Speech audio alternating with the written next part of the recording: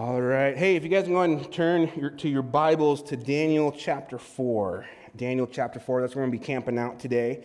As you do that, I just want to say thank you guys for being here. I really do appreciate it as your pastor. And I know there can be a million different things, and the weather's still beautiful outside, and the campsites are still open, and McConaughey is still calling our names. But thank you guys for being here. I really do appreciate it. And thank you just for prioritizing your spiritual growth. Not only do I appreciate it, but I know the Lord appreciates it, and He's going to bless you for that. But anyways, thank you guys for all being here this morning. Today we're in our part 2 of our 4-part series called Stand. Now, if you missed out on part 1, we are recording these sermons. The ones already uploaded from last week, so you can go online at therocknp.com. Check that out, along with our events and all the other things going on here at the Rock Church. But last week we talked about how to stand out, and we discussed that there's a proper way to stand out for God, and that as God's people, we would rather be remembered for standing out than forgotten blending in. We'd rather be remembered for standing out than being forgotten blending in. God calls His people to stand out, but there's a way to do that. There's a way to do that. That as we live this life for Jesus, there are going to be times where God is going to ask you to stand out for His fame, not yours. He's going to ask you to stand out for His glory, not ours, and really just to point people to the name of Jesus Christ. So again, you can catch that up on therocknp.com.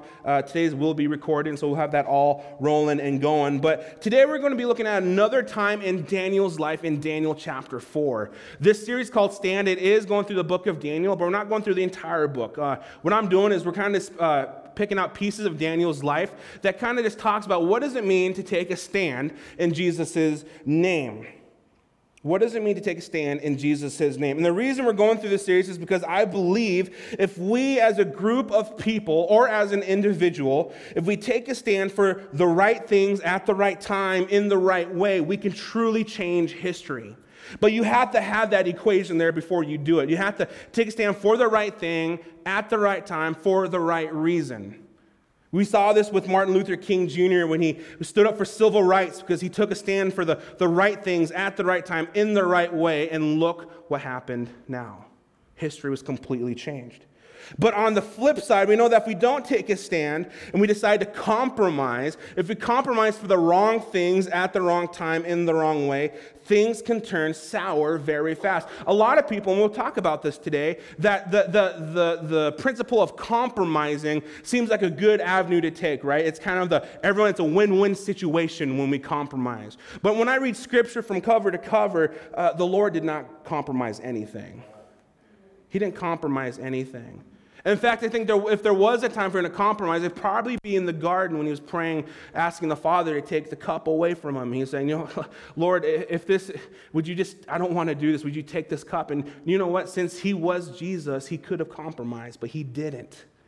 He stood up for what was right. And so this is why we're going through it, because I believe we as God's people, we're not people of compromising things, but we should be people that we stand up for the right things in the right way at the right time.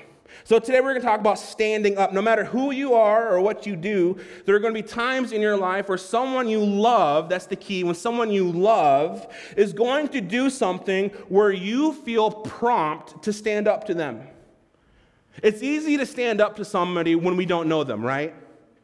Right?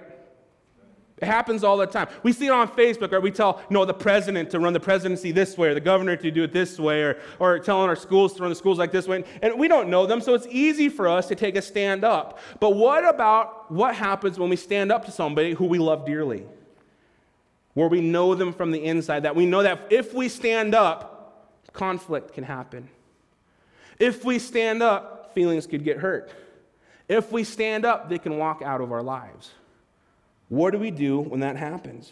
And so today's message, I want to make sure that we hear this correctly, because honestly, it will be very easy to misunderstand what I'm trying to say. And I think that's why this morning I kind of woke up with kind of just a spirit of just heaviness and couldn't exactly know why. How many of you guys know, like, when the kids don't sleep and all that stuff, you're kind of groggy, and it's like, ugh, and all that stuff. And then everything just kind of annoys you. Anyone there, parents, you know what I'm talking about, right? It's like they did absolutely nothing wrong. They just spilt that Cheerio. It's not a big deal, but you flip out. Didn't happen happen today. I'm not saying that happened. But it's just kind of that heaviness. And I think it's because it comes down to this, that I think we can misunderstand what the message is today. And this is why when we stand up, we are essentially confronting people. We confront people. We confront the people that we love. And for some of us in this room, we are so over confrontational, it could seem like I'm handing you like a loaded gun and a bottle of whiskey, and you're like, give me someone to kill, right? It's like, I can confront like no other. Like, I can lay the hammer down, Vaughn. Let's go, let's go, let's go. Then for some of us, maybe we cringe at any sight of confrontation. We kind of like stick our head in the sand and act like nothing's happening, and we run the opposite way, or we just ignore everything, or we think happy thoughts, and we just think, oh, it's just okay, it's just going to blow over, it's just a season. I mean, just for fun, by the raise of hands, how many of us are naturally confrontational? Just raise your hand. I'm one of them. Okay, just a few of us. Okay, some of you are like, yeah, you better raise your hand. Like, I know who you are, that you should probably raise your hand too. And so just saying. But how many of us are naturally like non-confrontational? Like, you just ignore it and run away from it, right? You're like, okay, some of you guys did not raise your hands. You are part of the non-confrontational because you probably thought it would just cause enough controversy if you just raise your hands. And so but those are kind of like the two extremes. In this world, we have these two types of people. And these are the first 2 points. The first one is this. The two extremes is this. Some are unwilling to confront. Some are just unwilling to confront. That's point number one. They tend to think, that issue is none of my business, or who am I to judge, or the situation will pass. You go and leave it up there. These people will just do about anything to avoid confrontation. Then there are people who love to confront, who just love it. That's why point number 2, some confront unlovingly. Some confront unlovingly. Today with social media, it is so easy to confront somebody but not really understand all that is going on. That's called arguing without context. It's so easy to confront someone when we don't know the entire story. And so they confront with such a harsh way and judge in ways that is wrong because they don't know all the facts. For an example, my wife is part of a mother's page on Facebook with thousands of moms just post about motherhood and questions. It's actually a really cool place because they can come together and post things and questions about motherhood, and other mothers can come around them and just give them resources and speak positivity. But there are some people on that page, I'm like, how do you do it? There's some people on the page, like, you post the wrong thing, and you got like this super mom on steroids that comes in and like to start saying, you need to start doing A, B, and C, and if you don't, this is what's going to happen. They're going to be the worst child. And they just confront, and it's such a harsh way to confront someone. It comes across mean and aggressive. And as a church, I believe God does not want us to be either of these. He doesn't want us to ignore the situation, but he doesn't want us to come at it where it's just so unlovingly where we confront. There's actually a medium ground. There's actually a happy ground on how to do it. In Daniel chapter 4, we come to a story in Scripture when someone needs to confront King Nebuchadnezzar. We talked about King Nebuchadnezzar last week, about the king of Babylon who was dead set on conquering the known world at that time. And King Nebuchadnezzar would take the best and the brightest from each city, and he conquered and kidnapped these kids. They're about 12 to 15 years of age, and take them back to Babylon. And what he would do in essence is that he would brainwash these young men and women and kind of indoctrinate them to things of Babylon so that they could help Babylon prosper. Well, King Nebuchadnezzar kidnapped a few young boys, and including the guy that we're talking about today, Daniel, and who we guess was about 13 to 15 years old. And what was kind of interesting last week, we left off where he won the king's favor. Do you guys remember that from last week? He won the king's favor. The king was saying, you can eat the stuff of my food. And Daniel says, you know what? I don't feel right about that, so I'm going to take a stand right here. And so throughout that whole deal, there was like a little kind of wager going on. At the end, the king noticed that Daniel was far better, and he won the king's favor. Well, in this piece of scripture that we're going to read about today, we're actually going to fast forward about 5 decades. We're going to fast forward a few decades where Daniel is about 45 to 50 years old. And Daniel, to this point, has done some really cool things. So much so that the king now relies on Daniel for him to do a few things for his kingdom, including interpreting dreams. Now, before we go into scripture, I want to talk about this thing of interpreting dreams, because if you come at it the wrong way, it can sound a little iffy. It can sound more like predicting the future, those things, and kind of like, ooh, type interpreting dreams type thing, rub the crystal ball, that stuff. That's not what it is, not at all. Interpreting dreams is not like a horoscope when it's predicting the future. It's not, but we can read the Bible from cover to cover, and it's interesting that God speaks through dreams. God speaks through dreams, including this case that we're about to read together. But dreams in themselves are really interesting. So I did some research, did some studying, and kind of looked up some science journals exactly why we have dreams. We have dreams all the time. For example, have you guys ever had a dream like when you're falling? Like you're just falling and falling, right? I've had that a few times. A lot of times dreams are made up of where our body's at that time, like how we're emotionally feeling. Like for an example, if you have a dream that you're falling, it's usually because you're experiencing something you can't control.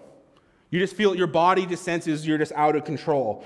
How many of you guys had a dream where you forgot a test or an exam or something really important? I've had a dream where I've gotten up here and I forgot to write a sermon.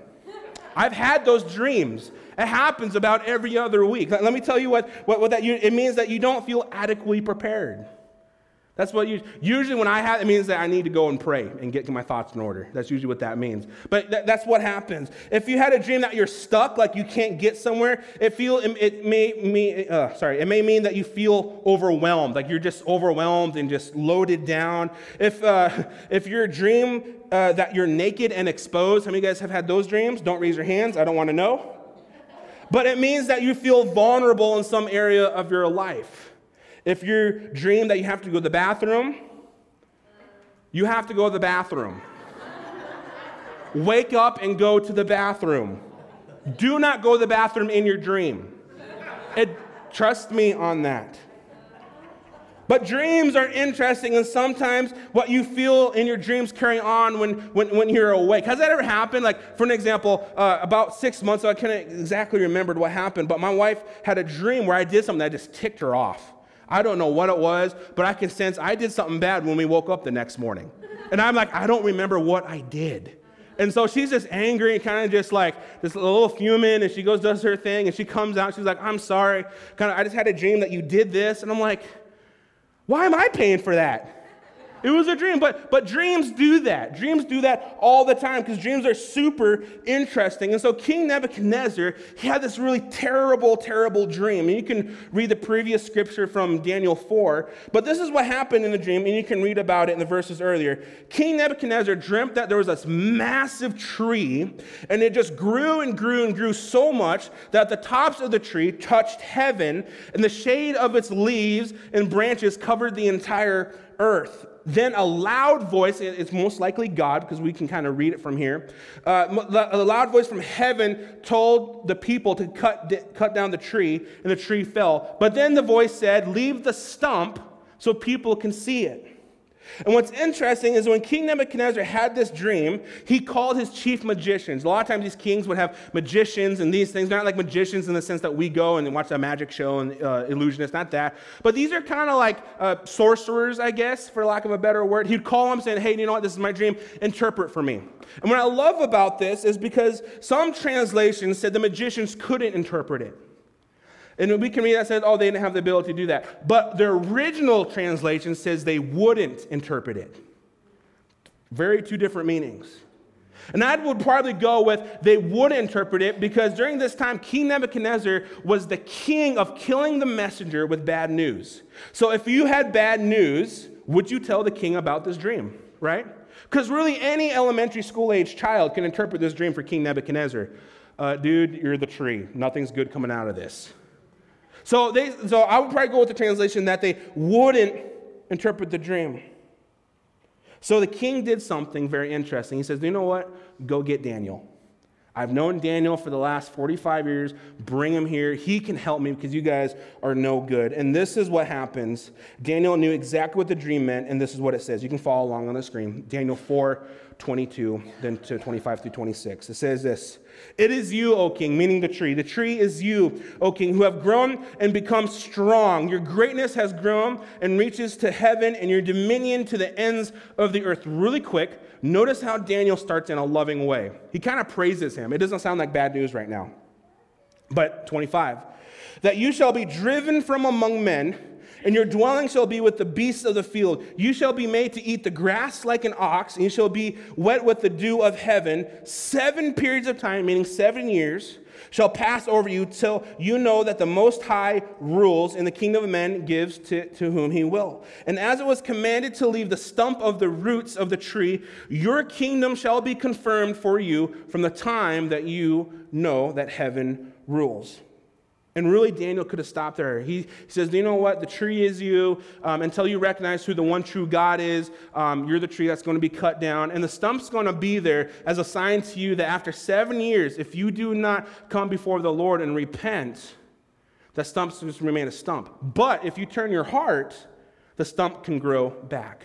That's what he's saying. And Daniel really could have left it there. He could have said, "You know, king, the dream was about you." And Daniel goes on further, and he literally begins to risk his life by standing up to the king.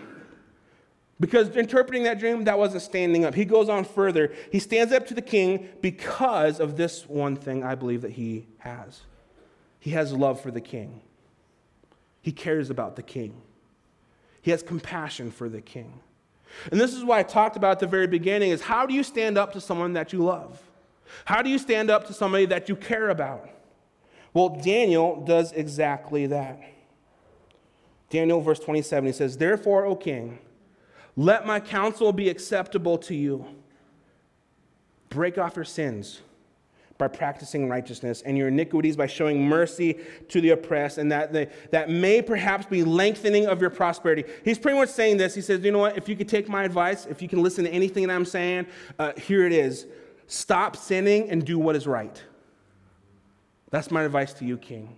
And really, that could have guaranteed Daniel's death. Because the king doesn't like being confronted. He could have said, "Okay, off with your head." But Daniel stood up to the king. And really, whatever we confront someone in a loving manner, this is the bottom point of why we do it, isn't it? We see them hurting, and we try to steer them back on the right path. We see them doing something wrong. We say, "Hey, do you know what? I've lived this life. I have a little bit of experience. If you can listen to anything that I say, stop doing that and start doing this." We confront them. And let me say this, if you're living life with other brothers and sisters of God, you are doing community with one another, you're praying for one another, you're helping one another, and being accountable to one another, there is a time where God is going to ask you to stand up for what is right and confront that person. Let me say it this way, church is a really messy deal. I think a lot of times, especially if we're growing up in church, we kind of have this romantic dream about what church is, this beautiful picture where everyone just gets along, there's no fights, and there's no fusses, and there's no messes, and we think it's just one big happy hurrah. That's far the picture of church. We all come in with our messes, don't we? We all have different backgrounds, we have different perspectives, we have different ideas how things should be ran, and really we just have this huge confliction of personalities, and soon what happens is conflict begins. But if conflict can be handled right, conflict could be healthy. Conflict could be healthy. And just like God is going to call others to stand up to you because you may be blinded by something. So not only are we going to stand up to others, but there might be a time where God might ask someone to stand up to you. How weird is that? Especially for me as a pastor, I have to make sure I'm open to that because a lot of times I had times where I think, okay, this is what it is. I know how church should be. And then someone says, just wait. Just wait a bit. And I'm going to talk to you exactly how we go about that. But this is why we're talking about standing up to it, because whenever God is going to ask you to stand up to somebody in this life, you have to do it in a loving and prayerful way. You have to do it in a loving and prayerful way. We saw how Daniel did it. He did it in such a way that was actually respectful and loving without losing the heaviness of the message. How do you do that? He did it in a loving and prayerful way. What do I mean about prayerful? This is what I mean. I mean that as you stand up to that person, be praying that it actually goes in the way that it betters the person. Let me say it this way. Never confront somebody with the intentions of tearing them down. Amen. Never confront somebody with the ultimate goal of making them feel worse than what they already feel like. Always confront somebody with the intention of making them better. Have you guys ever left a conversation where you just feel, ugh? Like you're feeling good and then that conversation happened and you're like, oh, that did nothing. Same thing. I've had some people that come up to me and, they tell me they have the gift of calling out people's sin in their life, which, I would argue is not a gift. To which I chuckle, but I would watch them operate in that, and what usually happens is that they'll begin to call out other people's sin in such a way that it's actually super destructive. It's like they've got this crown on their head, and they're like, "Thou sayest the Lord, do this or die." At least that's what we feel like.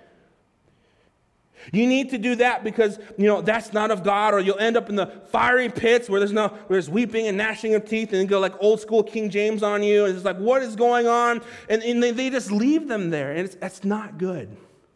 It's not good.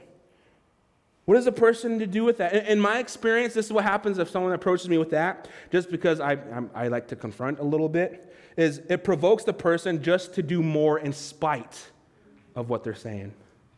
It's almost like telling a kid, don't touch that. Well, now they're going to touch it. But if you approach the confrontation in a way that is prayerful and loving, in a way that you want the outcome to be the betterment of that person, God has more room to work in that person's life. Galatians 6:1 says it this way. He says this, brothers, if anyone is caught in any transgression, meaning if you're doing something wrong, you who are spiritual should restore him. You should. But do it in a spirit of gentleness. Keep watch on yourself, lest you too be tempted. Paul wrote this to a church and is saying, if you see someone that loves Jesus that is sinning, you who also love Jesus should confront them, but do it in a nice way. Do it in a nice way. The New Living Translation says it this way, you who are godly should gently and humbly help that person back onto the right path.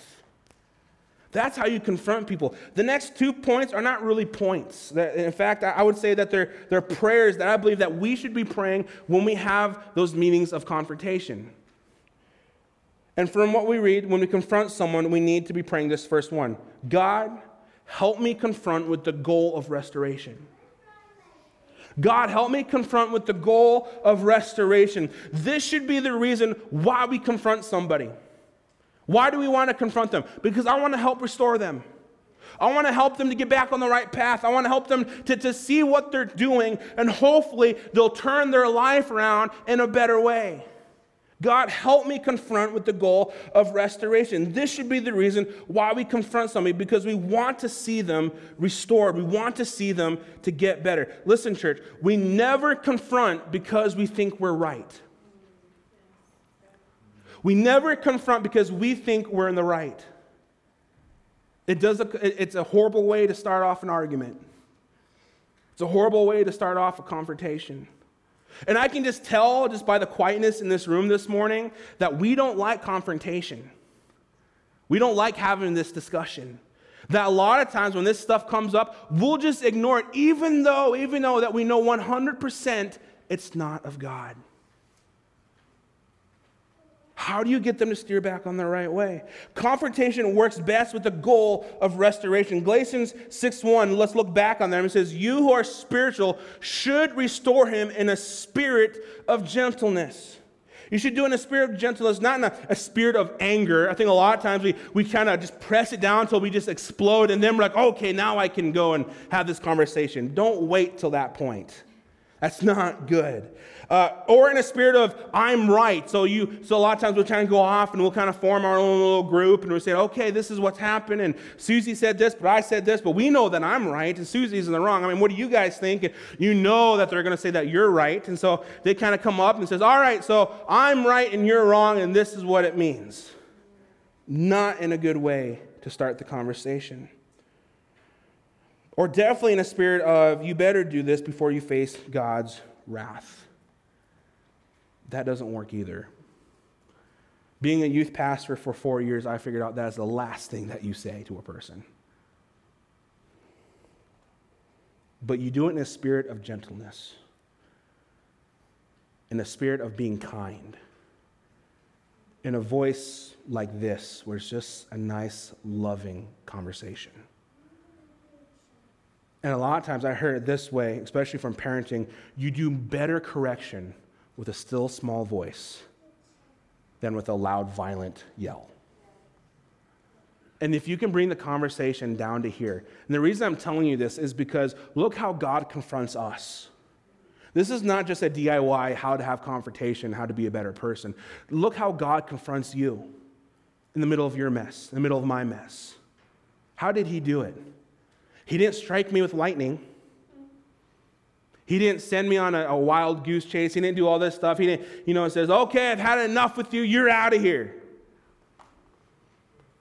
No. He came to me like that picture with the prodigal son, where the father just came out running to him. Says, do you know what? I love you, and I want the best for you, but let's make a little tweaks here and there. And he did it with a still small voice. This is why we talk about this, church. When I first entered ministry about 7 years ago, I was a little bit rough around the edges, and at times I could rub people the wrong way, and sometimes I did it intentional, not going to lie. Sometimes I still do it intentional. But I'm the confrontational type, but whenever I did something wrong, I would have some people that would just hate it and would at times kind of write me like a letter, an email, and hoping I would get it. And more times than not, I'd get it and I'd read it and I said, ugh, and I throw it and I do the opposite what they wanted me to do because I'm just that type of person. And it didn't do any good. And because what happened, and you can ask my wife about this, is I would read these emails, I would read these letters, and at the end of it, I would just be frustrated. And I'd be up to here with my blood pressure and just like, oh, like I'm not, it's not good. And it's more likely because, I can't hear the tone, I can't hear the love. I just see anger and resentment, and I don't know this, and I don't know that. And it would just really just end up ruining my whole week. There was a time where I was going on vacation, and I got a letter, and I read it, and I showed my wife, and I'm like, I don't know how I'm gonna handle this. And she's like, oh, you'll be fine. That whole week, she can tell me I was wrestling with that. The whole week. And it's because a lot of times those letters and emails, they didn't come from a spirit of gentleness or with the intention of restoration. It was more like, this is what you're doing wrong, you should be doing it this way. But then I've had some really good confrontations. There was a gentleman that needed to meet with me and started out the meeting of how he was just impressed by the church. And he loved my family, and loved my wife and my kids, and supported us in what we're doing, but knew that I truly wanted to do what God wanted to do. And I had a feeling going in this meeting, I'm like, oh, babe, this meeting, I don't know what it's going to be like, and just be praying. And he started the meeting off like this, and I'm like, this is a totally different way I thought this was going to go. Because he's like, Vaughn, I love you. You do a good job. I love your kids. This ministry is awesome. The church is growing. But I know you want to do what is right. And I know you want to do what God wants to do in this church. And so what he did is that he asked me to pray about an aspect of ministry that maybe could do a little bit different and maybe a little bit better. And at the end, he just said this. He said, Vaughn, just commit it to prayer. Just pray. Ask God. If God says yes, and that's up to you. If God says no, ignore everything that I just said. And let me tell you, I left that meeting fulfilled, actually. I left, okay, all right. Okay, God, talk. And you know what happened? I didn't even have to have like the big super, I didn't like go on a big fast or a prayer or anything. Like the next Sunday, I was about to do that part of ministry, and God says, remember what that guy said? Yeah, do that. And see, two different examples, two different approaches, two different results. Leave the confrontation fulfilled. Let me also say this, that if Christianity for you is just trying to get to church on Sundays and call it good, you're never going to get too far in the things of God. And this is why I say this. God does his best work. I believe this with all my heart. God does his best work when we open our lives to others and give access for people to speak into your life and for you to speak into my life. And that means to speak about the hard things of life. If we just treat our relationship with, I'm just going to go to Sunday and that's good, you're not gonna experience this healthy confrontation, this healthy conflict, that healthy kind of iron sharpens iron and setting you on the right path. You're not going to experience that. But if you make your spiritual life a priority and you say, you know what, I'm going to go beyond Sundays. I'm going to join the community groups that we're talking about today. I'm going to serve on the serve day. I'm going to jump all in. I'm going to do those things. You'll begin to develop these relationships, and pretty soon you're going to find those good friends that when you have that difficult time, they can come and speak into your life. It's so healthy. In fact, I think that's the picture of the church that God wants us to be. You speak into my life, I can speak into your life. It's not going to be the best things. We might have a little arguments here and there, but at the end of the day, we know that we're good because we have this common relationship with God. And that's why we're talking about this, because we don't want to wait, we don't want to put it, we don't want to ignore it, but we also don't want to overcharge and says, I don't know you, but this is what Scripture says, and this is where it needs. That's not going to work. You have to have that restoration in that relationship.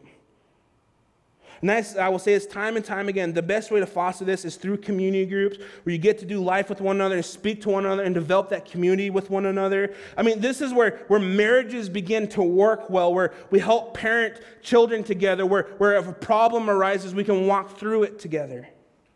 When we do community together, especially through the groups and all the various things that we do, we can really compress into the things of God. We can really dive in. And that's why the second prayer is this: God, help me confront with caution. Look at the last part of Galatians 6:1. Keep watch on yourself, lest you too be tempted. God, help me confront with caution. Why does Paul say this? This is the same message that Jesus gave when he taught that, hey, you shouldn't point out the speck in your brother's eye while you have a big old stick in your eye. It's the same message, the same meaning. He says, be careful when you confront an issue because you might be struggling with it too. You might be wrestling it with it too. Meaning you confront someone with an issue, you can become vulnerable to pride. And I have to watch this even with myself, that we can start thinking like, man, you know what? I saw what they were doing. I called it out. I feel good. Man, I've got it all together. You got to watch that. Or maybe like, I'm pretty spiritual and they're not. You have to watch that. We have to watch that because here's another thought. If you have a concern confronting an issue, it could be because you struggle with it too. And I think a lot of times when we see a sin issue rise and our first job is wanting to call it out, check yourself first. Because the reason that you're wrestling with that burden is because you're wrestling with it too. That's what Paul's saying. He's saying, you know what, before you go and call them out, call yourself out first. Look in the mirror. Are you wrestling with it too? I have seen this with men's groups where a guy would reveal that he's been struggling with like pornography, and then the holy one of the group would come out and tell them that, you need to change, or worse yet, that if you don't change, we're going to kick you out of the group. And in my opinion, that's a little bit overkill. But what would happen is that the holy one of the group, the reason that he acted is because he's struggling with the very same thing. And this is why we have to confront with caution. And why we have to confront with the intention of restoration, not beating them down, not just trying to cut them at their knees, not trying to destroy them and make them feel worse. Trust me, they already feel really bad. But if you confront with the goal of restoration, things can change, because it's that when we create that picture of church where we're helping one another, we're helping each other, and we love each other, that is when we become an effective church. That's where it starts. So let's wrap up today's story in Daniel 4. Phyllis, if you want to come up. King Nebuchadnezzar had a dream. Daniel interpreted it and confronted him that the tree was him and the kingdom was great. We got that far. But God is going to cut you down. But the good news is that he'll leave a stump. So at the end of 7 years, you can come back. And if you recognize who the one true God is, he'll help you rebuild your kingdom. And your kingdom will be established once more. And then Daniel took a stand, and the king asked him to stop sinning. Daniel asked the king to stop sinning, do what is right, so God can have mercy on him. And do you know what happened to King Nebuchadnezzar after Daniel gave him that advice? You know what happened? He didn't listen. He didn't. Nothing happened. He kept doing what he was doing, and this dream became a reality. He became crazy like a wild man. You can read it in Scripture. He says that he was out in the field with the other beasts. He was on all fours, eating grass like an ox. He grew out his hair, and he was wearing raggedy clothes. And people, when they looked at him, they didn't see the great King Nebuchadnezzar. They just saw a crazy man. But 7 years passed. And just as the dream said, King Nebuchadnezzar had enough. I'm going to read this. Verse 34 says, "At the end of the days, I, Nebuchadnezzar, lifted my eyes to heaven. My reason returned to me, and blessed the Most High, and praised and honored him who lives forever." You see, King Nebuchadnezzar knew what he had to do to make things right. The reason I mention that is because a lot of times when we confront people, they may not listen right away. You know, when I was in college, I was going through all my college years and, exploring and partying and all those things. And there was a time where my dad came down.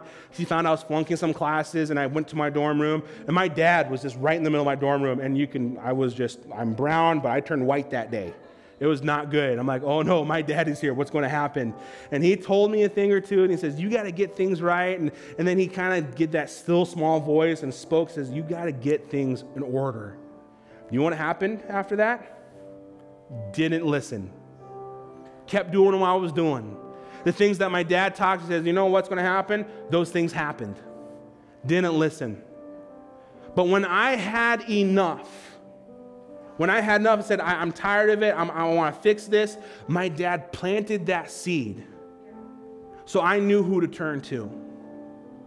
King Nebuchadnezzar, Daniel planted that seed. And he says, you know what? If you don't listen, this stuff's going to happen. But at the end of 7 years, when you've had enough, you can come and return to what God has said. And that's exactly what happened. When you confront, don't be discouraged if they don't listen right away or they don't change right away. Sometimes it truly does take an act of God to get their attention. But prayerfully confront with the goal of restoration and caution when you stand up to someone, because God is going to call you to stand up. Maybe today you've had a really hard marriage and he's calling you to stand up to your spouse. Not to stand up like an overthrow and like, this is how it is. No, to stand up and says, do you know what? I'm tired of being a doormat. I'm tired of just taking your ridicule. I'm tired of it, but this is what I want to do to make things better. Maybe it's at a coworker or a boss, and you're saying, you know what? I'm not a whipping post. I'm not a person that you can just yell at all the time. No, I'm tired of that. Stand up. Maybe it's raising your kids. We're saying, you know what? We need to do a better job in raising our kids. We need to stand up. This is why we talk about this. Because change does not happen unless you stand up. Change does not happen unless you stand up. Let's pray.